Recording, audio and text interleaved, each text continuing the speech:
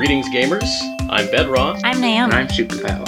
And you're listening to Very Good Music, a VGM podcast.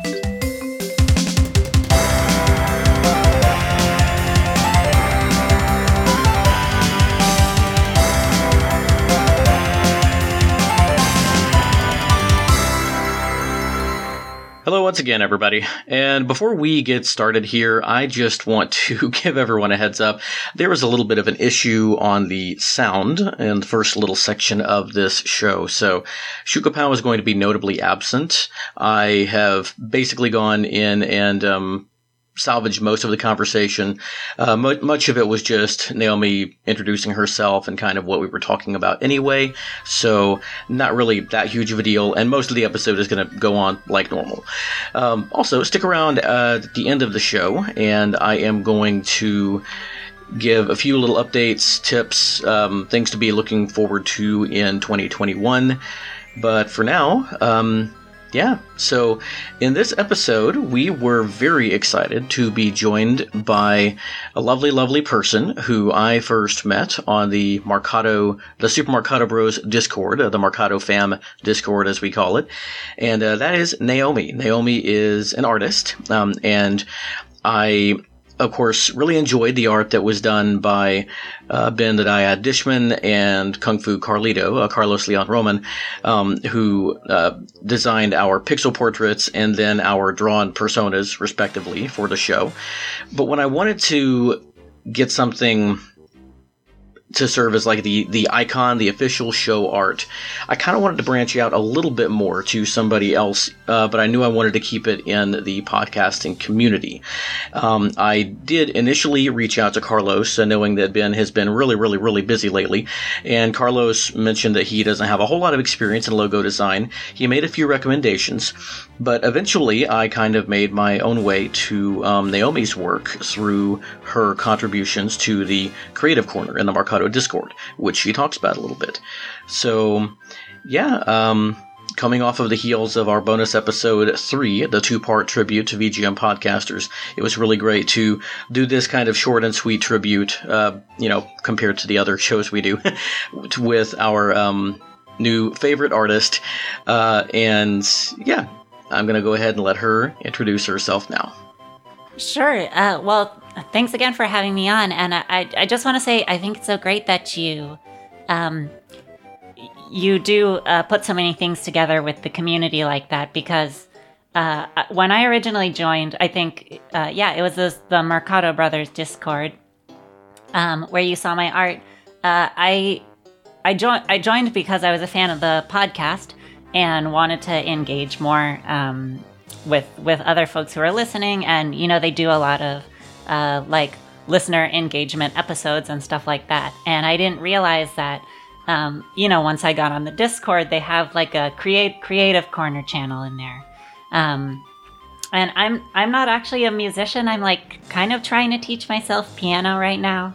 But I haven't played music for a really long time. But I'm an artist. That's what I do for my job. And I do like to draw a lot of stuff that is kind of in the video game fan art realm as well. So it was probably a month or two of being in that chat room before I was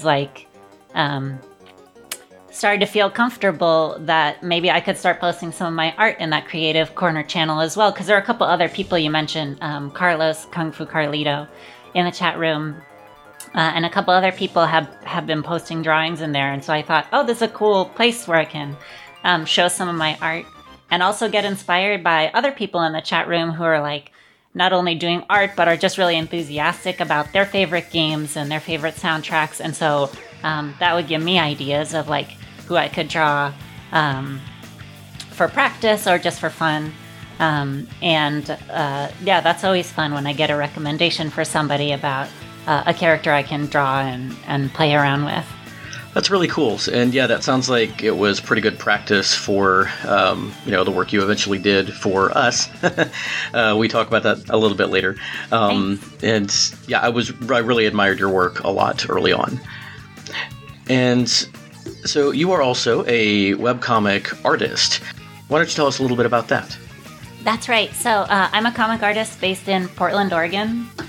And I make my own comic, which is a fantasy comic called Moonsprout Station.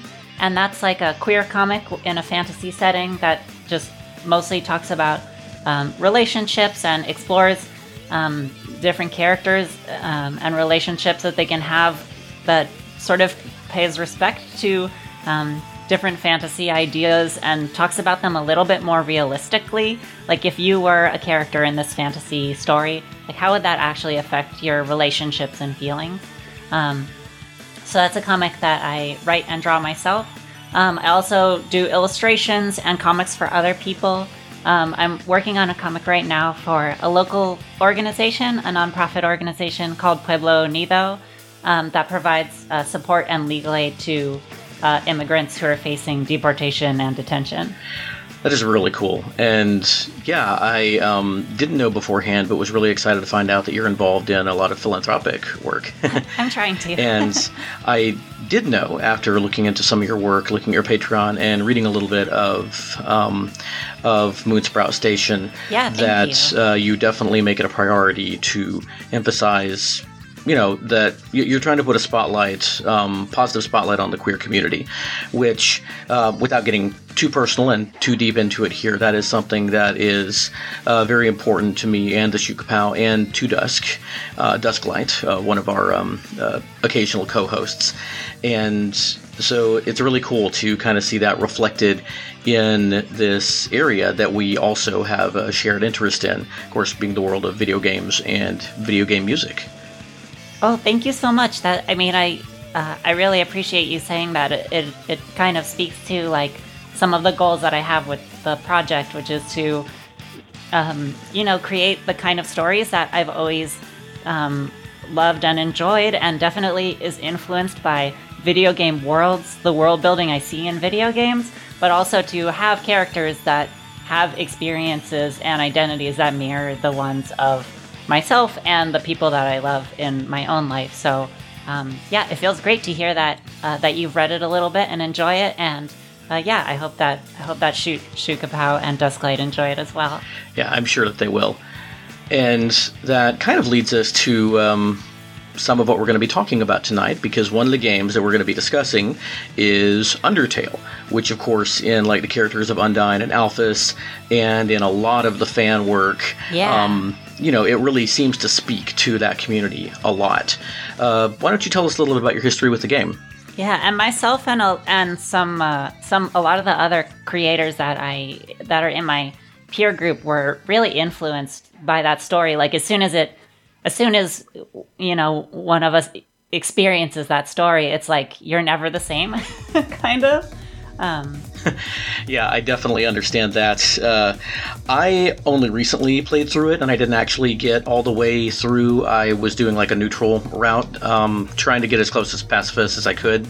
But that doesn't stop me from really loving the story and loving the music. We actually, as you are probably aware, and a lot of our listeners are, just did earlier this season an episode 5, an Undertale with Dusklight. It was a great episode. This is one of Dusk's favorite games, and so she took us through the story of Undertale with some of her favorite musical moments from that story. So sort of by necessity hit a lot of the high points of the story itself, but a lot of diverse music even in that, and we really only touched on maybe a quarter of the soundtrack. It's just really, really phenomenal work.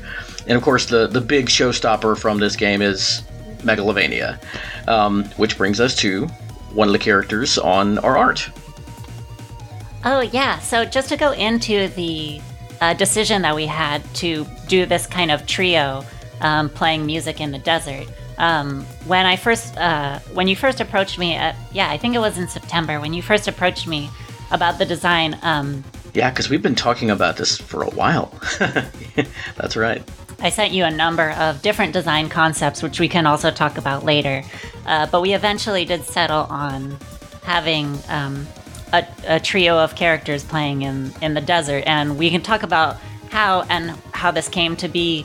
But the only character from the original trio that remains in the design today is Sans. Sans was one of the first characters we decided to put in there, not only because we all love Sans, and this was before actually your Undertale episode came out, where you talked about in that episode how we all love Sans. But also that Sans is just so like lyrical, musical, friendly, as long as you play the game that way, I guess. And just fit in really well with the aesthetic we were trying to capture on the album cover. I said aesthetic. We should probably keep track. I don't say that too many times.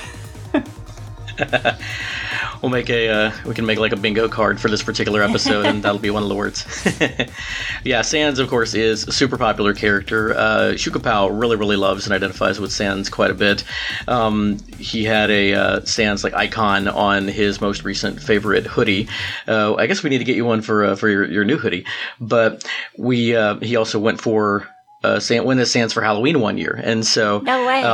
Yeah, Sans is big in our house. Dusklight had a crush on Sans for a while, and of course Megalovania is a great tune. But yeah, as you said, we'll talk a little bit throughout the episode of kind of how the evolution of the art from your early concepts and our back and forth about that to eventually landing on this idea of a trio, which, yeah, the first trio did include Sans, and then how we kind of cycled through some other characters and eventually landed on the three that we landed on, who are going to be the sources of like the music that we play in this episode.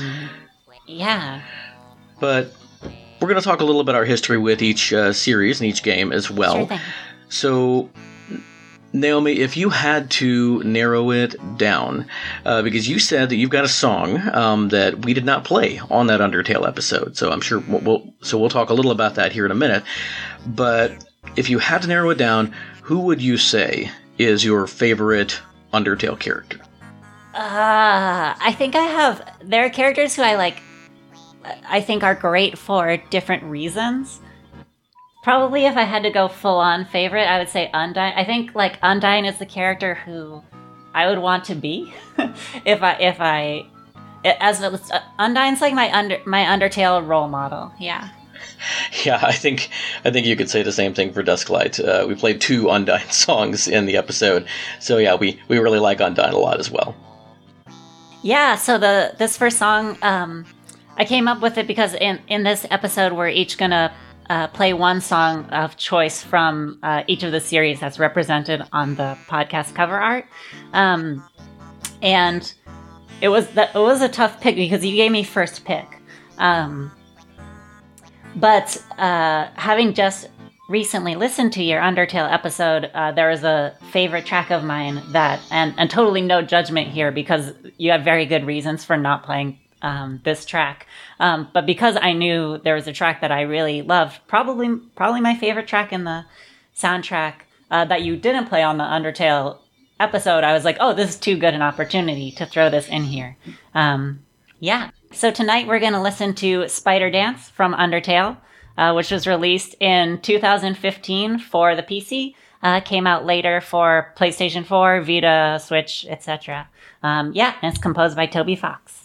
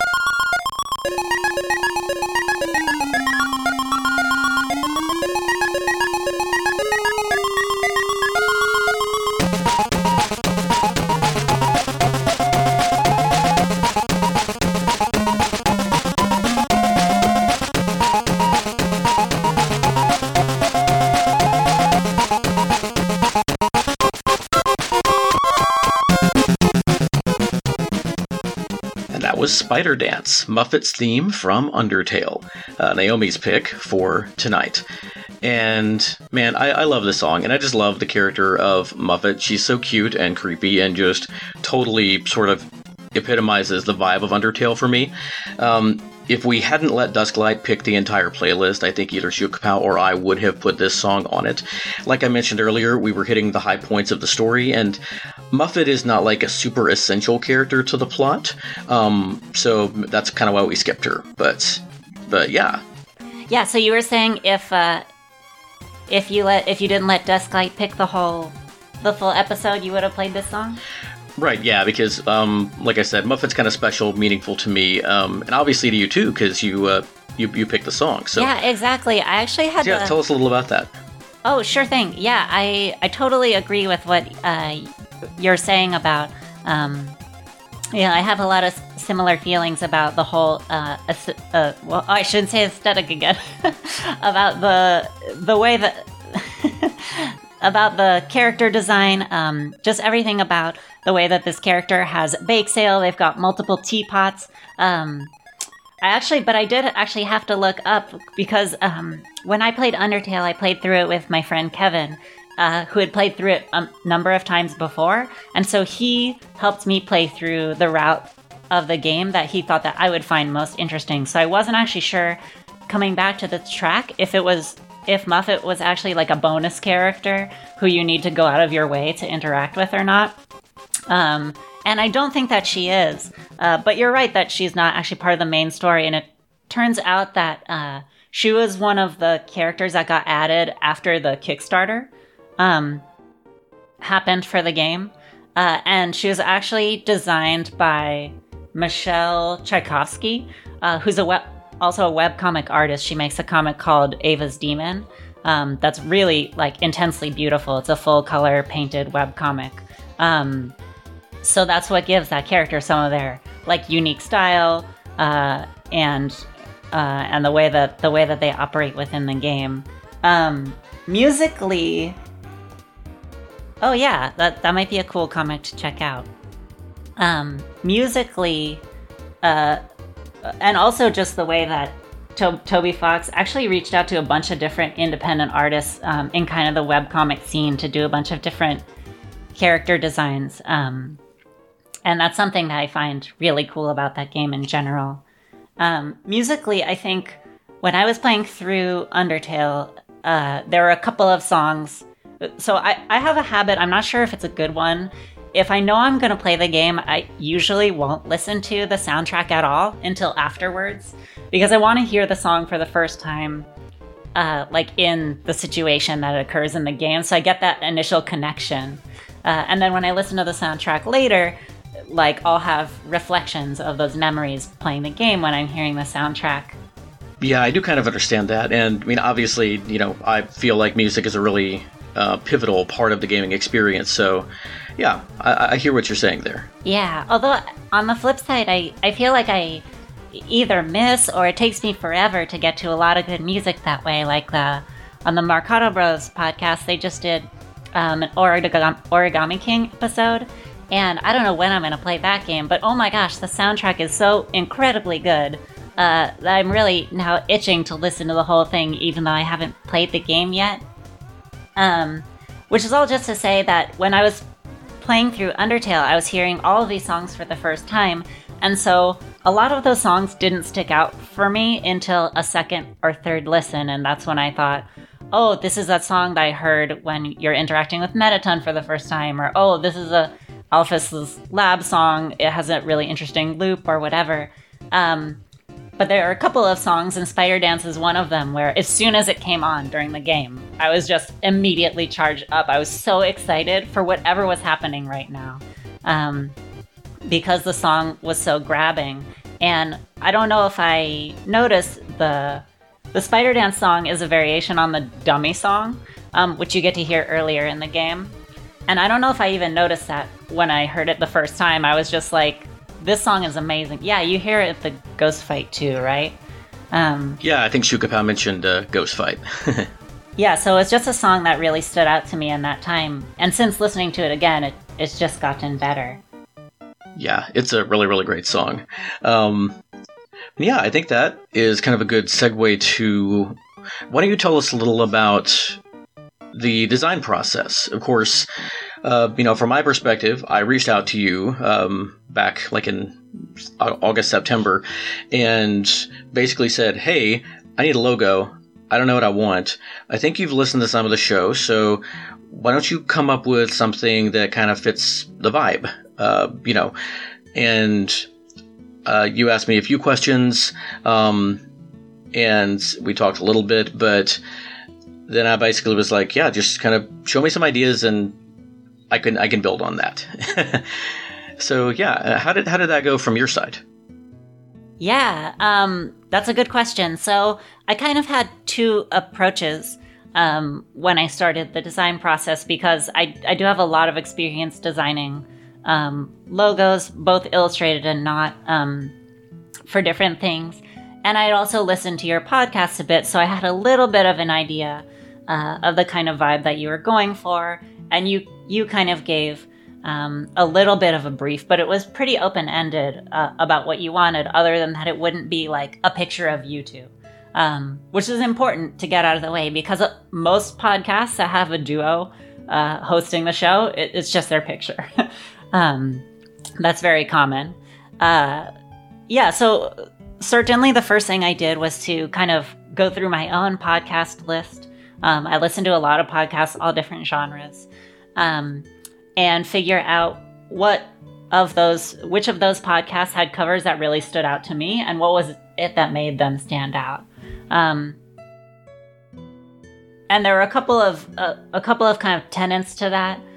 One is that the logo, the actual title of the show, has to be really prominent and clear, and also shows that have either a graphical logo that's very readable and clear, or the portraits of some characters or real life people that are simplified and really easy to read from a small size, because you never know what size people are going to look at when they see this artwork. You want to make it something that, either using color or simplified graphics, you can tell right away what it is. So with that in mind, I put together a bunch of different samples of graphics that I thought might work, based on those tenets, and also the kind of hints that you gave me about the vibe you were going through, what I got from the show. And so what I kind of narrowed down to was a sort of like road trip. The idea of the road trip really stuck with me because, I grew up in Los Angeles, and so long driving trips are definitely a thing for me. And that was one of the places where I really got into music for the first time, because when I started driving, I was like, okay, the way I make this experience mine is by choosing the playlist. And that's certainly an area where I got heavily into video game music as well. So I definitely leaned into that theme visually. I designed some different logo treatments, and the one we ended up picking is based on kind of like the roadside diner sign visual language. I drew some desert backgrounds. There was a "why the chocobo crossed the road" kind of joke going on in there. And I think you hooked onto that one. And and I did some other typographic type of treatments, but at the end of all of the design concepts, I started thinking about how to represent, because you have two sort of time-related themes going on in your podcast. One is the historical overview of video game music as it is. So like music from the very, very beginnings of video game music with original Mario stuff and Mega Man. And don't at me if you're an Atari person. I don't know that music very well. Spectrum ZX, I'm just getting into it. And also all the way up through modern music. But you also have the generational theme between you and Shoot Kapow, and introducing different musical concepts and also music from like your past as a video game enthusiast. And so I started thinking about different ways that could be expressed in the cover art. I started doing like these logos with Bowser and Bowser Jr. One that is pretty fun that I'm excited to show online that I drew was just like a very simple logo that has kind of like the squid inkling character, but then next to it, there's a very pixelated blooper from, they're called bloopers, right? From Super Mario Brothers. And so, yeah, you can definitely see like a very, between the graphical style and also just the inclusion of those characters, you can see the historical difference there. The Inklings too, they're always wearing headphones. And so I thought that would be a cool musical, kind of musical tie-in. And then I just started drawing characters. Yeah, there are a lot of characters and a lot of different things here. Some highlights, and yeah, I think that with your permission, of course, since this is your work, we're gonna show some of the artwork on the video on YouTube. That we always have a video that we post. Yeah. So, but I really love. I think my favorite has got to be the Chrono one. With its you see Chrono just like standing and facing the crowd, or looking at his back, and he's just got his fist in the air, just like rocking this keyboard. And I also really like the Bowser Jr. one with the whole like father kid thing. It's really, really cool stuff. Yeah, and I'd be excited to share in this video, certainly. Yeah, and that was kind of where that exploration led me to, was like, I'm just gonna start drawing characters doing musical things that express this idea of the different eras of video game music, and kind of the young and the old. Not that you're old, we're like practically the same age. yeah, no offense. But yeah, that is a really cool aspect of the show, I think, that a lot of people have kind of gravitated to. And as I've talked about before, is almost an accidental thing. But then, so how did we get from characters doing musical things to the campfire scene that we eventually ended up with? Yeah, so once I did the Chrono and Inkling girl, I was like kind of inspired to keep drawing more of these characters. And I really have to thank you for how fun this project was, because it's rare that I just get to draw my favorite video game characters as part of my workday. I mean, I can do it as practice, but it's kind of a, that's more of an indulgent thing for me. So the first one I put together was Mario on the keyboard and KK Slider. And then I wanted like a as modern as possible example on the far right. So I did Cadence from Crypt of the Necrodancer and Cadence of Hyrule at like a weird kind of, I think I tried to draw like a MIDI fighter, like a beat controller type of thing, to sort of give that more modern energy. And then you took that and some of the sort of like Chocobo Desert Diner road trip drawings that I had done, and combined those ideas to say, you really like the desert landscape, you really like the campfire idea, like let's turn this band into the kind of main visual. Yeah, there was just something that really spoke to me about it. It's very nostalgic, the whole like camp feel, I think, for a lot of people when they were growing up. And nostalgia, of course, is a big part of what we do here. I also have to give a shout out to the Dungeon Man image that was there for a little while. Yeah, and same here. I have to say that after I submitted that first round of images and you wrote back saying, the campfire is great, we really want to have this campfire trio performing, but Shoot Kapow says you really need to put Dungeon Man in there. Yeah. I actually went on Discord and messaged like a graphic designer friend of mine, and I was like, look, I have to tell you, I just got the best client request that you're ever gonna get, which is, this is good, but you have to put Dungeon Man in there. I was so proud to hear that. But yeah, there were quite a few beloved characters that made an appearance. For a little while there, we toyed with the idea of having Banjo and Kazooie in there in place of KK Slider, which would have been pretty cool. Don't know that Banjo is quite as recognizable as KK Slider to everybody, but he is definitely a beloved character.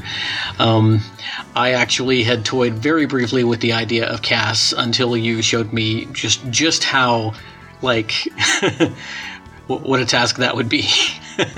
Yeah, it's interesting. I really like that character too. And I think they're such a neat addition to Breath of the Wild, but it's interesting when you look back at character designs.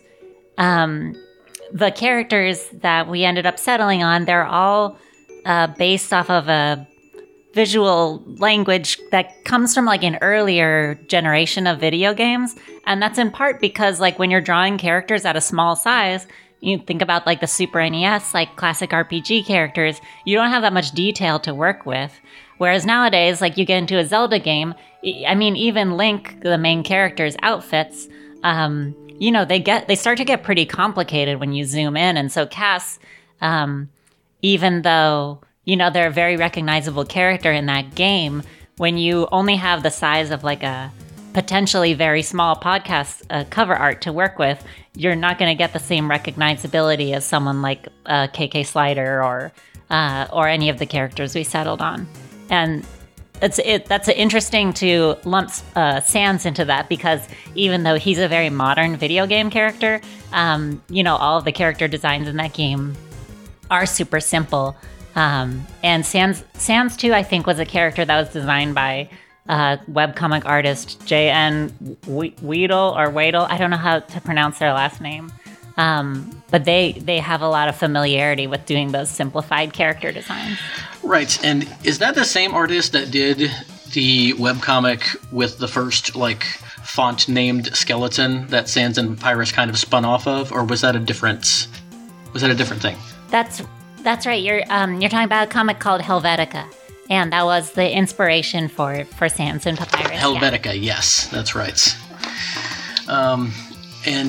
But yeah, you mentioned Link a second ago, and he did make an appearance very early on. Of course, as you mentioned, a lot of his more modern looks are pretty detailed, very precise, and so you went with something that was not quite the Toon Link style, but was a much closer to that than anything from like Twilight Princess or Breath of the Wild, which, as you said, really fits the style that you ended up going for really well. And Link is maybe my favorite character in gaming, despite the fact that he like never talks. I just I love these Zelda games so much, and Link's personality to me really does shine through, despite the fact that he doesn't speak. And I've just always he's my favorite character to play as, and he was my Smash main for the longest time, and so I definitely loved having him there. But then you mentioned, we had talked about Inkling Girl, we talked about Cadence being on there, and so inclusivity started being more, I really wanted to have someone there, representing a different gender than just like, the guys. And so I floated to you the idea, I think this is how it went, it's been a minute now, but I think I floated to you the idea of including Zelda instead. I think that turned out very, very well. Of course, Zelda she played the harp in Skyward Sword, never as one of her Toon iterations, but it was cool to see you implement the harp with a more Toon Zelda design in the finished product. Yeah, that was really fun, and I do think the combination worked well because the Toon style fit better with the design that we already had. And also, it's kind of the same character, so I suppose sticklers for like cross-generational Zelda activity might not be cool with the harp there, but I think it works great. Another thing that I know was important to us was also representing not just diversity in the character roster that we drew, but I think I really wanted to, because to me, each of these characters was representing a generation of video game music, and more specifically, a composer. When we had Link on there, it was kind of like the Ocarina of Time Link or Kid Link, and that brings to mind, Koji Kondo and the original melodies. But when you put in the Wind Waker style, the Toon Link Zelda, you have a much larger breadth of composers that come to mind.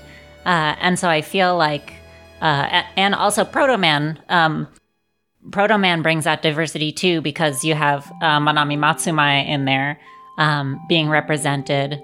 And so I feel like that gave us like a broader range of representation for the composers we were kind of alluding to with those characters. Yes, yeah, and I really liked that aspect as well.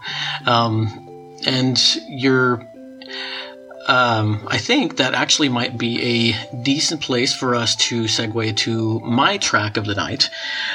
We've been talking about the Zelda series, and of course it is a very special series to me, and so I was glad when you picked first Sans, and then Shukapow picked the Mega Man franchise to represent with his choice for the night, because that left me with my favorite series to pick from.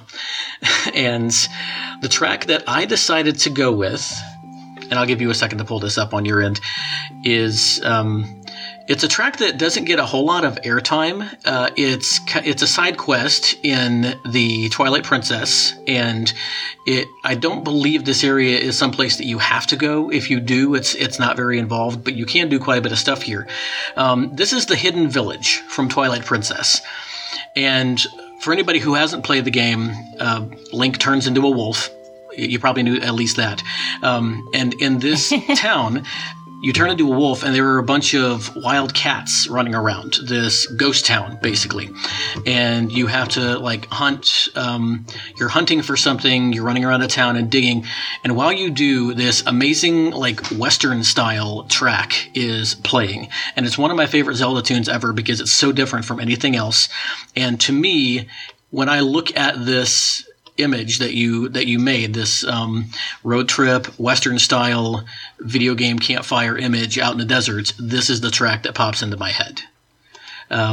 So from Twilight Princess, we are going to listen to Hidden Village.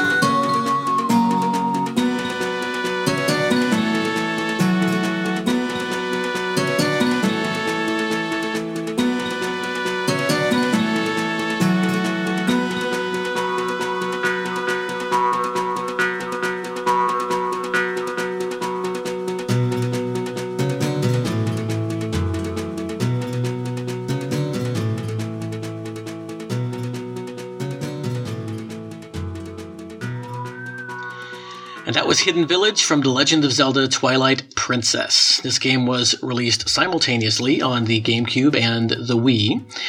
In 2006, it was composed by Toru Minagishi, who I'm pretty sure was personally responsible for this track, also with soundtrack contributions from Asuka Ota and Koji Kondo.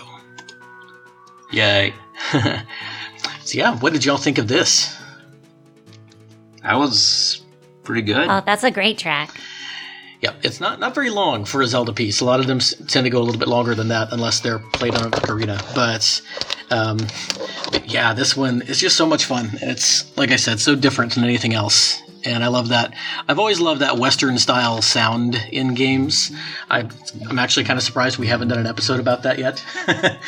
But, yeah, Oh, yeah, that's a good theme. So, yeah, so that is my pick from The Legend of Zelda.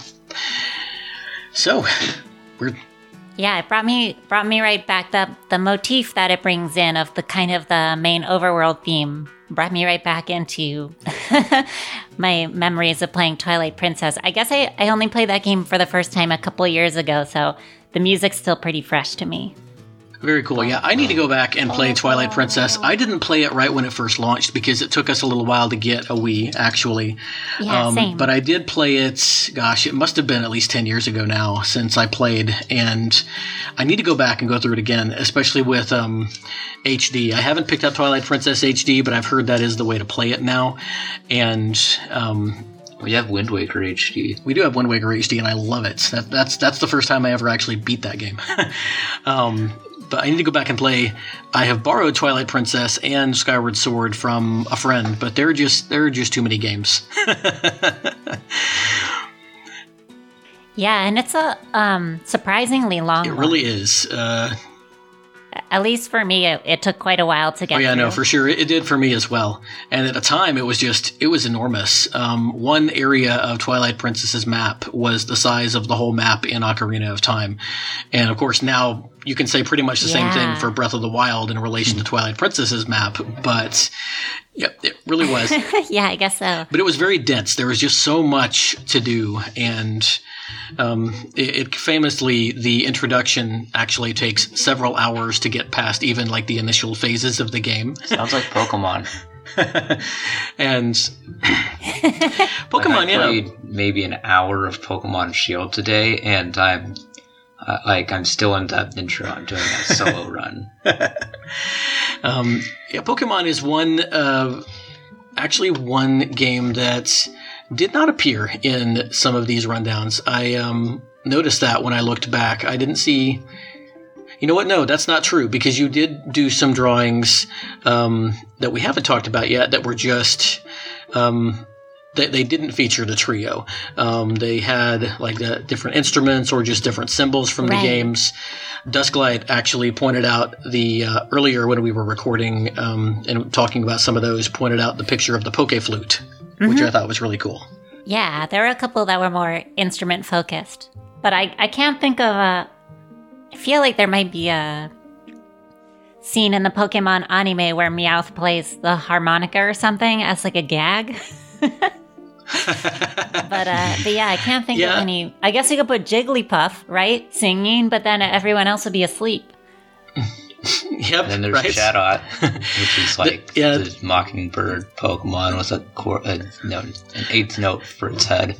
There's Meloetta. There are a lot of musical Pokemon, but the one that I think is really like the only recognizable one to people outside of Poke fandom would probably be Jigglypuff. And you're right, that would make it a little bit hard for for the other characters to stay awake. So we opted there are not a lot to. Of fire Pokemon in Generation 4. You've got Infernape and you've got Ponyta. Yeah, I guess. And fair enough. Yeah. They're the only two fire Pokemon in Generation 4. And actually, now that we're talking about it, I do remember running by Shoot Kapow what kind of musical Pokemon there were so that I could maybe run some ideas by you when we were still spitballing. But yeah, didn't really come up with anything. Which led us to the inclusion of possibly a Mega Man character to round out our little trio. And you settled on, well, I don't remember which of our ideas it was. I remember talking about Proto Man. Yeah, I believe that I said a Mega Man character might be good because of the composer representation. And I feel like you might have come back to me with Proto Man specifically. That makes sense because, he's got that iconic whistle, so he's automatically a musical character. all of the robots, there's rock and roll, and then Proto Man is blues, and so there's that musical element. And Proto Man debuted, of course, in Mega Man 3, which was composed by Yasuaki Fujita, but also by Harumi Fujita, who was one of the big female composers at Capcom at the time. And along with Manami Matsumai, really is responsible for a lot of great early VGM. And yes, and then there's bass and treble. And a little bird, his name is Beat. Right.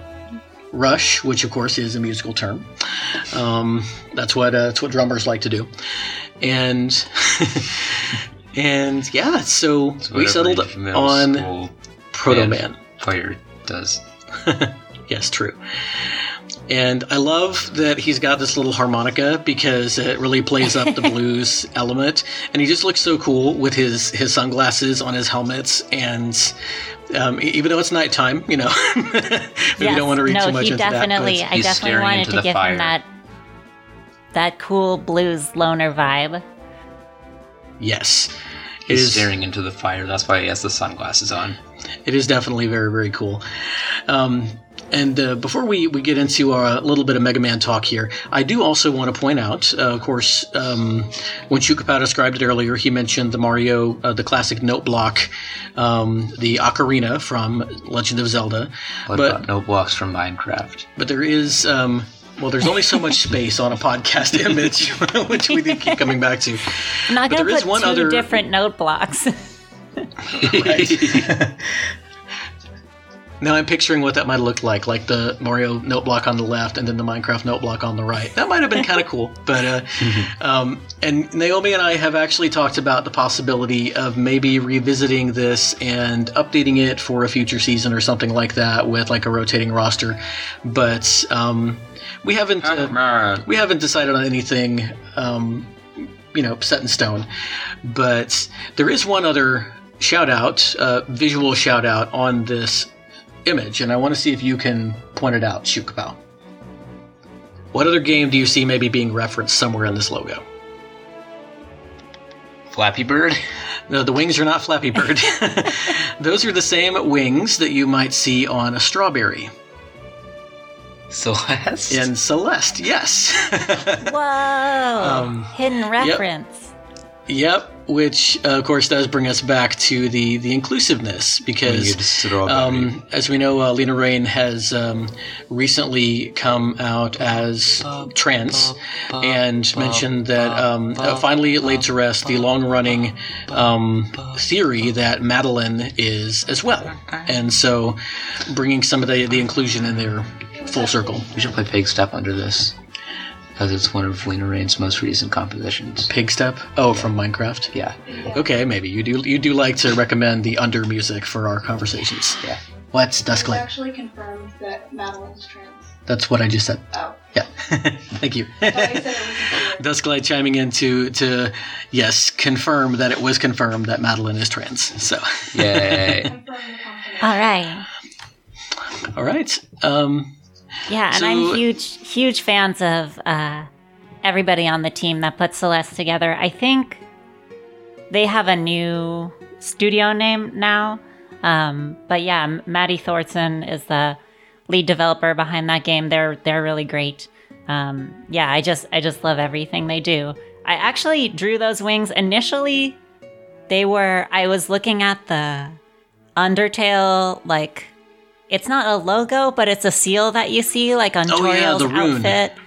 Yeah, yes. The rune. And that was originally why I drew those. And so I kind of love that it has, it could be seen as a double reference, but that's cool. I think it makes sense that you saw them much more clearly as the wings. Like, I'm very happy to to have that be the reference.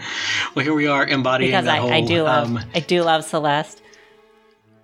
Yeah, here we are embodying the whole that long and storied debate of who puts the meaning in the art. Is it the artist or is it the observer? And yep.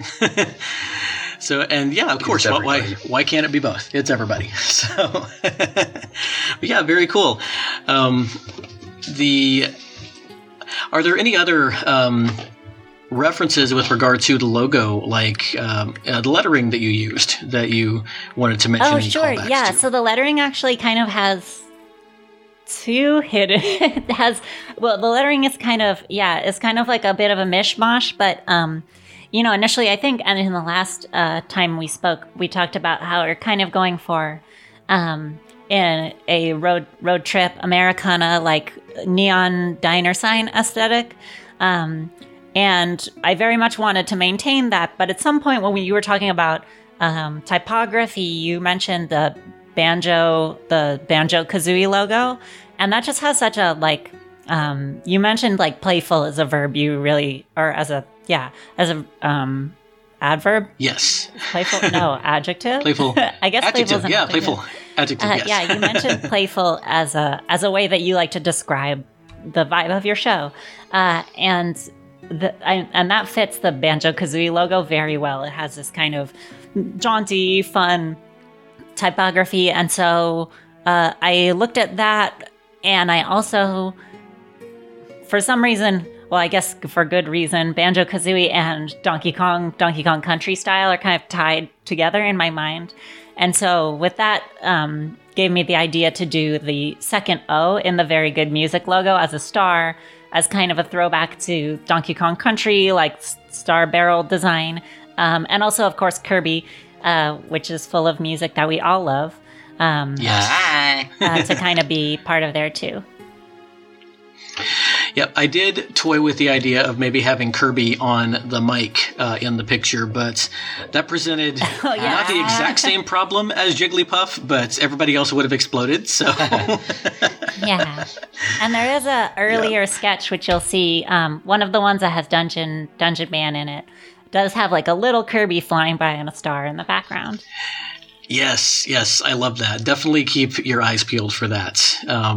I'll throw it back up on the video now if I can remember while I'm editing, because I love that image with Dungeon Man and Kirby so much, and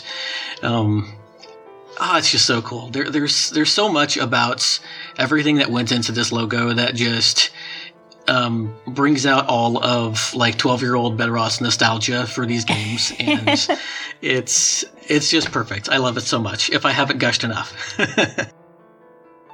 Well, thank you so much. Yeah, I have to say, it felt similar. Like I said, I don't have too much opportunity to just sit down and have fun drawing these types of characters. And one of the things that got me into drawing in the first place was when I was younger. And I didn't always have access to the new video games that were out, or in some cases at all. I'd sit down and just draw these characters, and I could very rarely draw them to my satisfaction, where I really felt that they were embodying the liveliness that they had in their original illustrations. And so to be able to come back to some of those characters like Proto Man or Zelda characters and do that is always really, really fun. Well, I'm very glad to have been able to give you the opportunity, and I envy you as well. Dusklight, my daughter, is an artist, a visual artist, as are you. And Shukapow, of course, is a composer, and I have done some dabbling in composition before. I am not by any stretch a visual artist. Even if I committed myself to it, I don't really think I could get too far beyond anything like Undertale level when it comes to art. I don't have the manual dexterity for it. I don't think there's something about something about an artist's eye that I just don't have. My skill set really lies, I think, in more like connecting and refining and taking something that is there and trying to maybe show it in a new light and bring something new out of it or bring some new appreciation to it. But I really super, super admire and respect creatives like all of you. And yeah, glad to be able to give you the opportunity to stretch those creative muscles in a fun way and in a way that was really enjoyable for you. Well, thank you. Yeah, I do know that you certainly have, I guess I don't know if I would call it an eye for detail, but you definitely have paid a lot of great attention to detail. And I do think that is something that's important, even if you're not making visual art, to be coordinating it coordinating a piece of visual art like we did with this podcast cover. A friend of mine likes to joke that my skill set shines when I have somebody else's work to work with, which is not untrue. Yeah, that's definitely a real thing. Yeah, I'm much more of an editor than I am a creator, and I enjoy it. I really do enjoy it. But I also really, really enjoy playing games, and one of the games I actually spent quite a bit of time on earlier this year was the Mega Man Legacy Collection.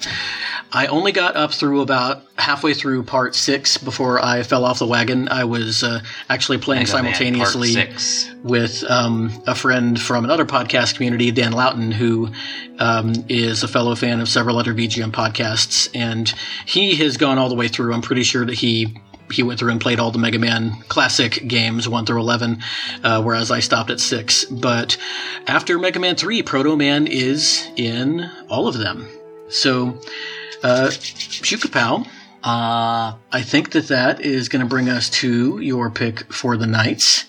You had toyed with the idea of bringing something from a Mega Man X game or even a spin-off, because for once I gave you absolutely no boundaries. I said you can pick anything from any Mega Man game.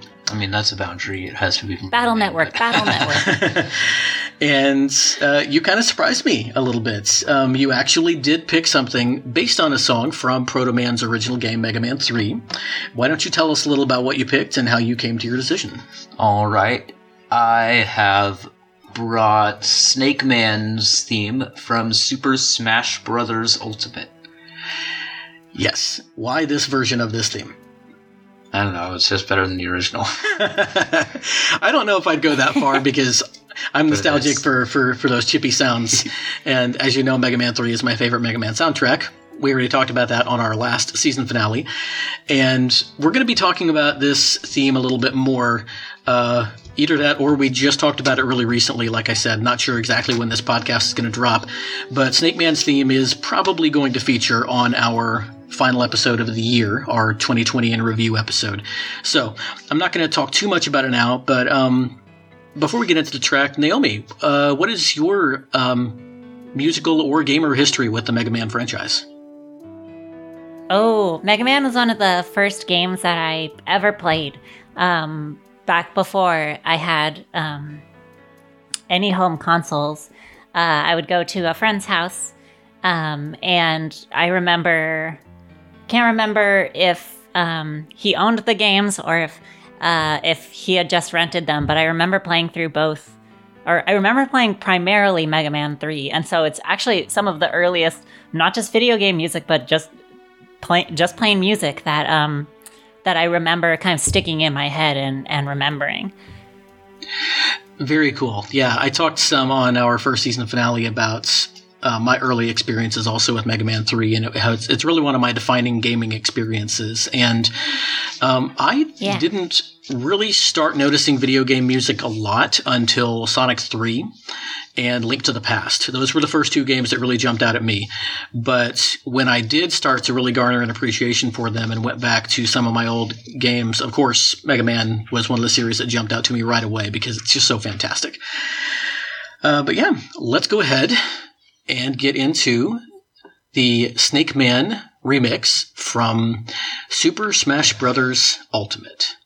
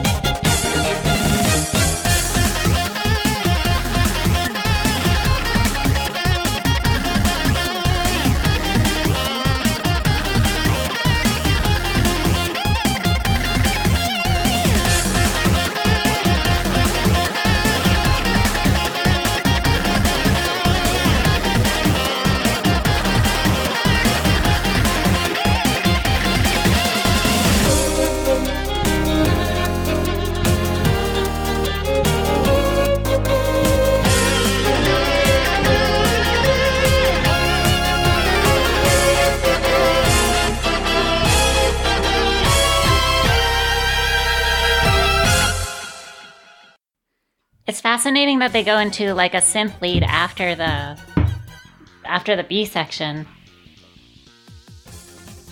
It's kind of like one of the Final Fantasy VII remake tracks where they like play an alternate version of the song and like then they play it more akin to the original composition to be like, yeah, we made our own version, but also here's the old sound. Speaking of Final Fantasy VII, Mega Man 7 and Final Fantasy VII were both like really different from the first 6. But Final Fantasy VII did much better than Mega Man 7. That is interesting. Yeah, they were definitely departures from the style of the games that came before them, but Mega Man 7 was just okay on a good day, whereas Final Fantasy VII is one of the icons of the industry now. That's a good point. The music in Mega Man 7, though, is actually really good. The Marcato Bros actually, I think they did either a feature on it or they featured it pretty heavily fairly recently. And yeah, they have a whole episode. I think. Yes. I think that's the only time I've ever really heard it, but it was a good episode. It really was. But Chukpao, tell us a little about that track. So this was originally released for Mega Man 3 in 1990, and composed by 1990. Yes, composed by Yasuaki Fujita. But this remake was released when? Oh, yeah, it was released in 2018 with Smash Ultimate for the Switch. Mm-hmm. Composed by Hideki... No, the arrangement supervisor was Hideki Sakamoto. Right. Hideki Sakamoto, most famous for some of his work with Hudson on the Bomberman series. Also did some work on Pokemon Mystery Dungeon, Explorers of Time and Darkness. And yeah, not a whole lot else that I am super familiar with. Was apparently the music director on Castlevania Judgment, which, speaking of games that are widely panned, but tell you, did a great job on this one. And yeah, Naomi, you were talking about the instrumentation. I love the violin that like opens up the piece, and then it definitely does go some places. Yeah, I felt like it was I was playing like a JRPG from sometime within the last 5 years, like Xenoblade Chronicles or something. Yep. yeah, it was really, really good. Love that theme so much. Snake Man is one of the weirdest robot masters. Like, he's a robot wearing a snake costume. His power is snakes. He shoots snakes out of his snake hand. and why Dr. Wily decided to make a snake man, you know what? I actually have to look it up, because all the robot masters were created for some reason. Like, backstory. They have a job. Yeah, like, the first ones, they were all invented by Dr. Light. Okay, so he's a robot master with a snake motif created by Dr. Wily and Dr. Light to investigate narrow areas and survey topography on uninhabited planets marked for development. That does not explain why the robot looks like a snake as well. He was well suited to shoot snakes up walls. I don't think the outfit is explained by that description. It's really not. Like, he's a humanoid robot. Maybe he actually can, like, shrink into just the snake helmet form and become, like, just this bigger version of the snakes he fires. Snake. And then, like, he kinda has like his... Solid snake. Yeah. Metal snake. Robot snake. Metal snake. Yeah, metal snake. And then, yeah, he has this humanoid form that he can appear in so that he doesn't, like, completely creep people out. Maybe that's what it is. But yeah, he, like, fires his little... Snake! But yeah, he, like, fires his little snake guys as, like, to go into the areas that he can't go to and explore where he can't get.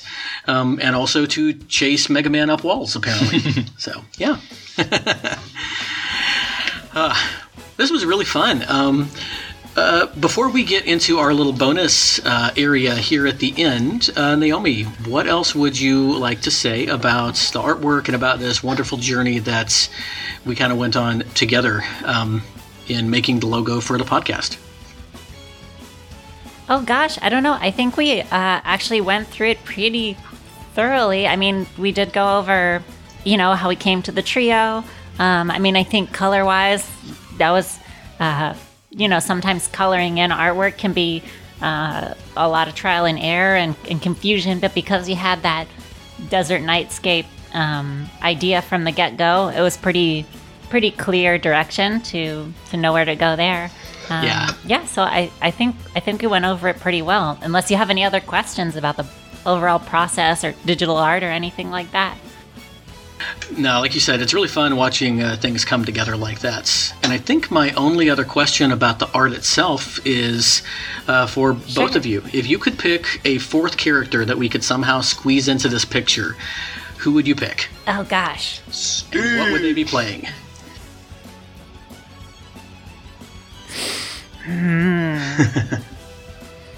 I know my answer, but I'll go first. Oh, so you already have one. You already have one prepared. Yeah, so wouldn't be fair of me to put you on the spot like that. I suppose the obvious choice. Well, there was an earlier version where we had a chocobo. I do like the idea of having a chocobo in there to, like, roaming across the desert, that kind of thing. Yep, that would be really cool. There's also, when you think about campfires, another kind of obvious option would be to have a boo. Oh yeah. Hiding behind them, like they're all telling ghost stories around the fire, and maybe like a boo creeps up on them or something like that. I don't know what they would play. I don't know either. That's interesting. That's cool. What about you, Shukapow? Maybe Boo could have like a little carry-on bone xylophone that it could be playing. That would be amazing. The xylophones you can march around with. What do you think? Well, while you're thinking about it, I'll go ahead and say mine. So I would definitely bring back KK Slider. Yeah. I loved the way he looked. I think one of the reasons also that I decided to sub him out for somebody a little more colorful was that he had kind of similar color scheme to Sans, minus Sans' iconic blue jacket, and I thought that might possibly bring just a little bit of homogeneity to the image where we really wanted something that kind of popped, something that was vibrant and would stand out among all the other logos. But he's just perfect for the scene. I agree. What about you? What do you think? Probably KK Slider. Okay. All right. Good enough. It is good to have it is good to have another, guitar playing character in there. Aren't too many of those. That's true. You got. I guess I would probably dig into, like, I don't know if we've ever talked about this, but one of my main favorite genres of video games is rhythm and musical games. Oh yeah, cool. And so, I immediately thought of, like, well, Guitar Man obviously should belong in there, but, like, nobody else played that game, right? Oh yeah, Guitar Man. Yes, of course. Yeah, for PlayStation 2 and later for I feel PSP, like a lot of the VGM fans would totally love that reference, but anybody who was just kind of new to the scene would be like, who is this supposed to be? What's going on? Yeah. Oh, and how could we forget, like, Parappa the Rapper? Yep, Parappa the Rapper. You got, this is not a musical or rhythm game, but Parappa always reminds me of the monkey guy in Samba de Amigo. Oh, sure. Barbara the Bat, actually, who is a Smash Bros. Assist trophy, originally appeared in a composition game called Jam with the Band. Yeah, that Skeletroy, who composed the theme song for the show, uses to do all of his SNES Thrash remixes. Oh, no way. Yeah. That's really cool. So, I also really, really love music and rhythm games. Maybe when we finally get around to doing a topic, you can come back and join us for that episode. Oh, I would be so very, so feel so very welcome to be in an episode like that. All right, we will definitely put that down for sometime in 2021. Oh, thank you. That sounds amazing. But okay, let's go ahead and get into our little bonus special here. We do have one fourth song that we're going to close out with after Naomi tells us everywhere that she can be found. And but before we get to that, we're going to try to guess what that song is, because when we were talking about what tracks we were going to pick for this episode, you mentioned that you have got a favorite Zelda track that we haven't played yet, but that you thought it... As far as I know. As far as you know, yeah. But that you thought it might not be... this bonus episode might not be the best place to debut it, but I respectfully disagree. I think it would be great to commemorate your first guest spot on the show with this your favorite Zelda track, and so you and I have been going back and forth, and you've been giving me some hints as to what it might be. Like you told me that you think it's been in 2 mainline Zelda games, and so my mind went to A Link to the Past and A Link Between Worlds, since they're related to each other in that way. But you said no, it's not those. So I am frankly stumped, and so I think it might be fun for you to throw a few more hints out. Time in Majora's Mask. To me and Shu Kapow. And no, actually, I guessed Ocarina of Time early on, and she said it's not from that either. Wind Waker and Phantom Hourglass. Okay, hold on. So, okay, I guess so, yeah. Naomi, he guesses, you mentioned 2 mainline Zelda games. Is it a song from Wind Waker and Phantom Hourglass? So you're close. It is definitely in one of those games. But it is the second game that it is in is not Phantom Hourglass. Oh, so it's something in Wind Waker and something else. Hyrule Warriors? I think I know what it is. You know what it is now, and huh? We have not played this song, and it is also one of my favorites. I thought it might be. But that's part of the reason why I thought you might want to... Spirit Tracks! Nope, not Spirit Tracks. If I'm right, it's not in Spirit Tracks. But that was the last Toon game, wasn't it? Maybe that means its reappearance was not in a Toon game. But then there weren't any other sequels to... Okay, I'm going to give Shu Kapow a hint that is going to give him the answer that I think it is, and then you can tell us if we're right. Okay, that sounds good. This is Dusklight's favorite Zelda track. What's your favorite Zelda track? I mean... You just said her real name. That's okay, I can bleep it out. Josh, what's your favorite Zelda track? I don't know. It's the one from Wind Waker, isn't it? Which Ooh, it's Dragon Roost Island, isn't it? Yeah, Dragon Roost Island. I like Dragon Roost Island. Is it Dragon Roost Island? All right. Ba-da-da-da. Yes! Oh, man. Oh, that's amazing. That is a really, really great tune. And Shu Kapow, what is the second game that it appeared in? We were talking about Cass earlier. Oh yeah, the Rito Village in Breath of the Wild. Yeah. Very, very good. Which is a great rendition. I am still kind of partial to the first one, but I love it. Definitely. It's one of my favorite tracks in Breath of the Wild, and probably, I don't know. It's hard to say if it's my favorite track in Wind Waker, because Wind Waker is just so jam-packed full of great music. But it's up there. It's a fantastic choice. And no, I can't think of a better song to go out on tonight. So, very, very, very cool. Well, thank you so much. It was fun to watch the process as you both guessed it. I knew you would get it eventually. Well, very cool. So yeah, we got to watch you go through the process of coming up with this fantastic logo, and then you got to watch us go through the process of guessing your songs. So that's exactly the same thing. But oh man, Naomi, this has been a delight. Thank you so much for joining us on this episode and for working with our family's crazy schedule to record not on one but 2 nights. Oh, it was absolutely my pleasure. I really, as I built the logo, and the cover art, I listened to more and more of the episodes, and yeah, I've definitely become a regular listener of the show, and so it's really a pleasure and an honor to spend some time chatting with you about this musical subgenre that we both really enjoy. Definitely The Legend of Zelda. Definitely so. Very, very much. And so why don't you go ahead and tell our listeners, as if they can't see it in the show notes every single week, where can they find you? Oh, thank you so much. Sure thing. So the best place to find me is on Patreon at patreon.com/Naomi Rubin. That's NaomiRubin. I also publish a fantasy comic, Moonsprout Station, for free that anyone can read at moonsproutstation.com. All right, very cool. So as always, links will be in the show notes, so everybody go ahead and go check those out. As usual, you can write into the show at verygoodmusicvgm@gmail.com. You can find Shukapow at Shukapow on Twitter.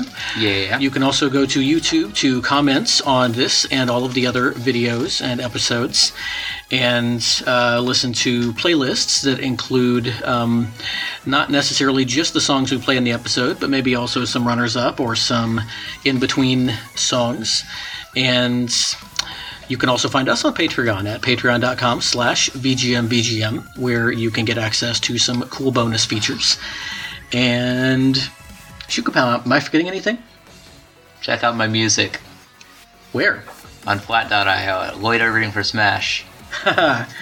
And maybe, hopefully someday soon, you will get to change the name of your Flat.io accounts.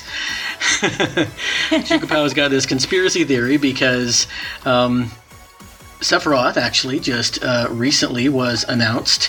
Yeah, well, as we record, Sephiroth was recently announced. And I don't know if we were actually recording when we talked about it earlier. So, yeah, we mentioned that Lloyd's costume is the only one that has not reappeared from Smash 4, which Shukapow thinks makes it very likely that Lloyd will be one of the last 3 characters revealed. So either that or one of the last me 15 costume. or so me costumes. Right. Watch, it's going to be somebody else from Bandai Namco, and Lloyd's going to be the me costume. That's depressing. What a great note to end on. But, okay. I think that is going to do it for us. He wouldn't do that, though. He's like the number 1 voted in Japan. Yeah, Nintendo would never do anything that would make their fans unhappy. There. And on that note, everybody, thank you for joining us tonight. We will see you next time. Naomi, thanks once again. Oh, thank you too. So, until next time, I'm Bedroth. And I'm Shukapow. Play very good games. Be very good people. And keep listening to very good music.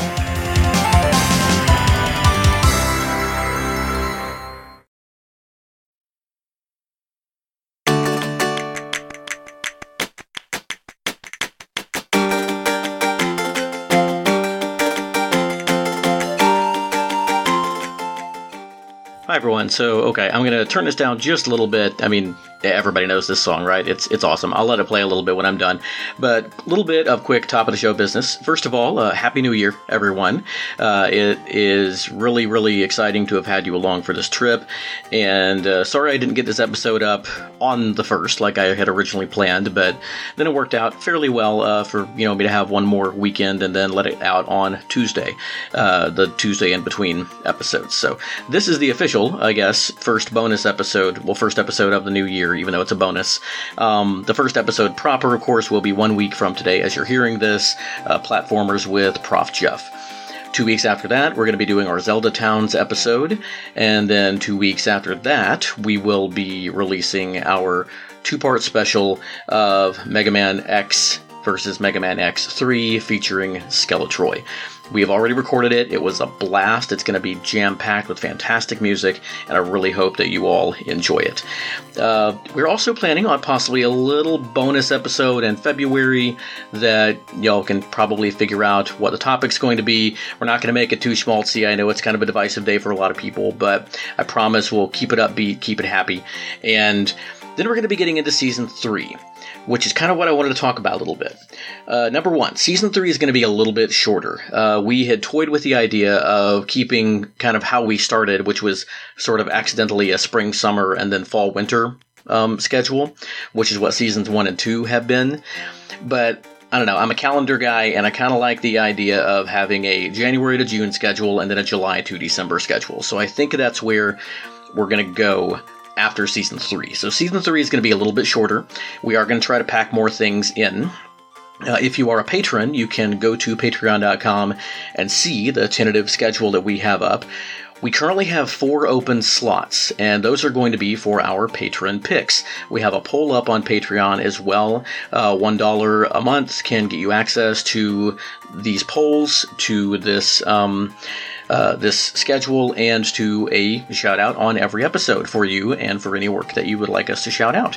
So if you would like to, go to patreon.com/VGMVGM and sign up. Like I said, $1 a month if you can spare it. I know we all are still, of course, sort of in the midst of this COVID crisis, so whatever you can do. And you know what? If you would like to know what it is that we're doing, but you can't afford to be a patron, just shoot me an email, verygoodmusicvgm@gmail.com, and, we can talk about it a little bit. I love fan interaction, so I will jump at the chance to, have any more communication with anyone who is out there but just hasn't really found a good way to interact yet. On that note, we also now officially have a Discord. I will be posting a link in the show notes of this episode on YouTube. So if you haven't checked it out, it works just kind of like a chat room, and you can click the link, go there. It's not super jumping right now, but I have been making a few announcements there, and you can come interact. It's a place to leave your comments about the show, and yeah, so be looking for that as well. So season 3 is going to end in June, and for season 4, I think we're going to start kind of a new-ish thing.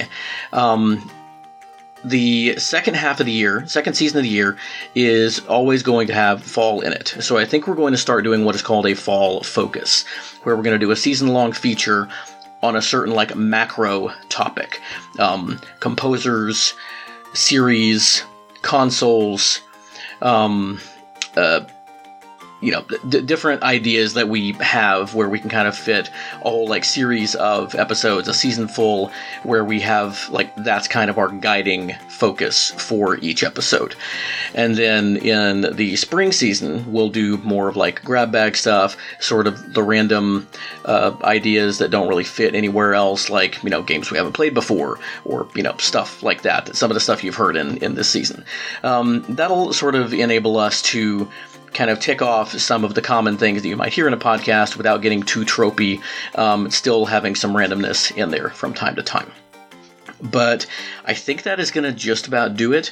Probably getting ahead of myself a little bit, but you know what? Having goals and making them public keeps me doing this and keeps me from procrastinating too much. So, as always, any ideas are welcome. We love to hear from y'all. You can talk to Shoot Kapow at Shoot Kapow on Twitter.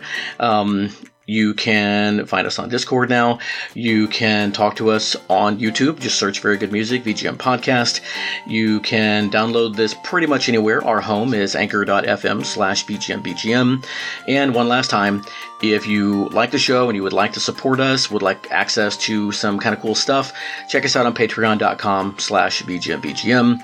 You can also always email us requests, comments, complaints, sarcastic remarks, dad jokes, whatever you want, at verygoodmusicvgm@gmail.com. Thanks once again for joining us. Happy New Year, and we will see you next week. Now, let's get back to Dragon Roost Island.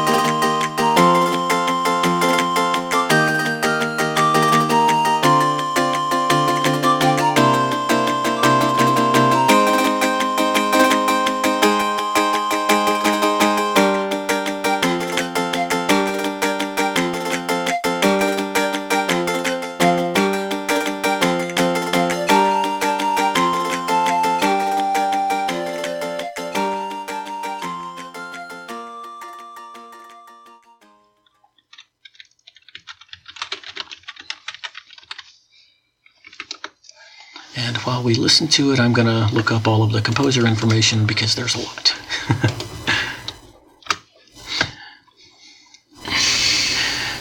Oh, and Shoot Kapow, I don't know if I've told you, but at the end of the episode, we're going to play a little game. I have been trying to guess a track from Naomi. She said that she's got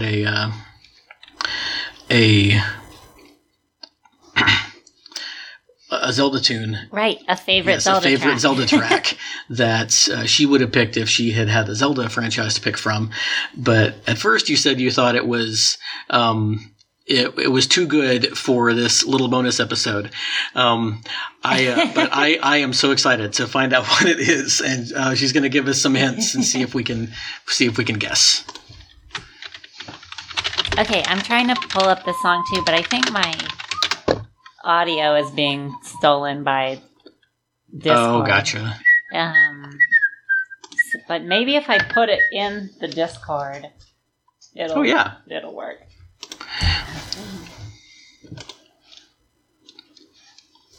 Yeah? No? No? Huh. Okay, I guess I'm playing it on my iPhone then. Okay.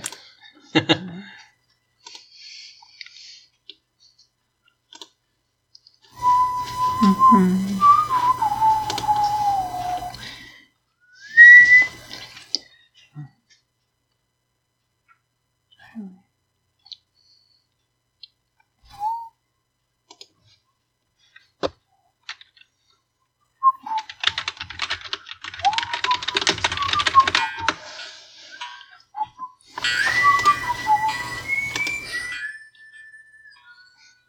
This one's in Smash, isn't it? I think so.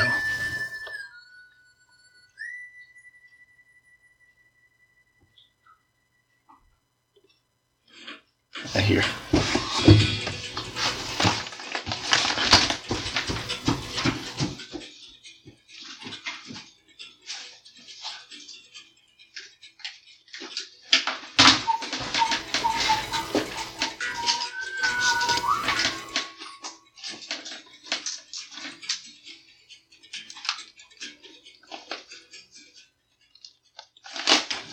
Apparently a new update is available. Oh yeah, the Sephiroth challenge.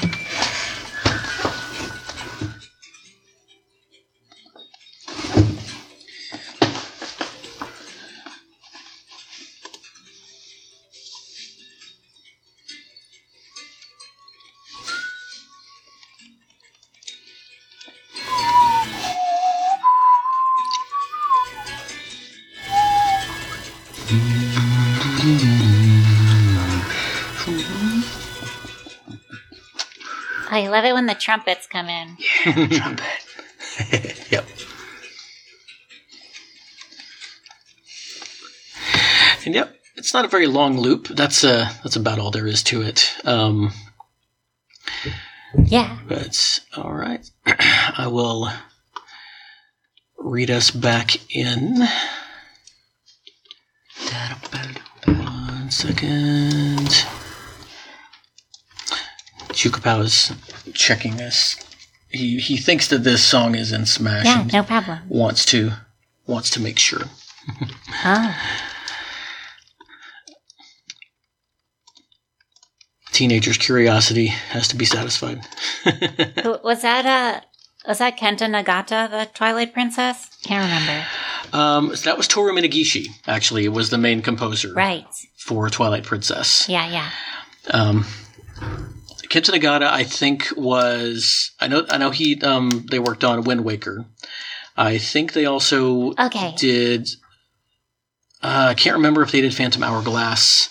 I feel like they had a hand in Skyward Sword. Yeah, now I have to look up that. Wind Waker and Legend of Zelda Collector's Edition and Link's Crossbow Training. So yeah, I thought. Okay. Oh no. Actually, it has a pretty cool title theme, but that's about it. There wasn't a whole lot to that game. Yeah, I mean, yeah, here it is. I wouldn't be surprised. It's just too bad to have your music lost to the ages on a title like that. I know, right? There's not going to be a Switch re-release of that one. And yes, also did work on Phantom Hourglass, but that was pretty much it. Wind Waker, Phantom Hourglass, and this is reporting a game called Navi Trackers, which I've never heard of. Legend of Zelda Navi Trackers, which I've never heard of before. Huh. True. Okay, before I get off on too much of a tangent here, let's not bring up Hey You Pikachu again.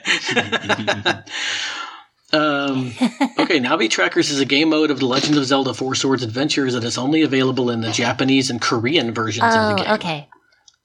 Interesting. Okay, all right, I'll go ahead and read us back in now. So stop pushing buttons. And that's a wrap.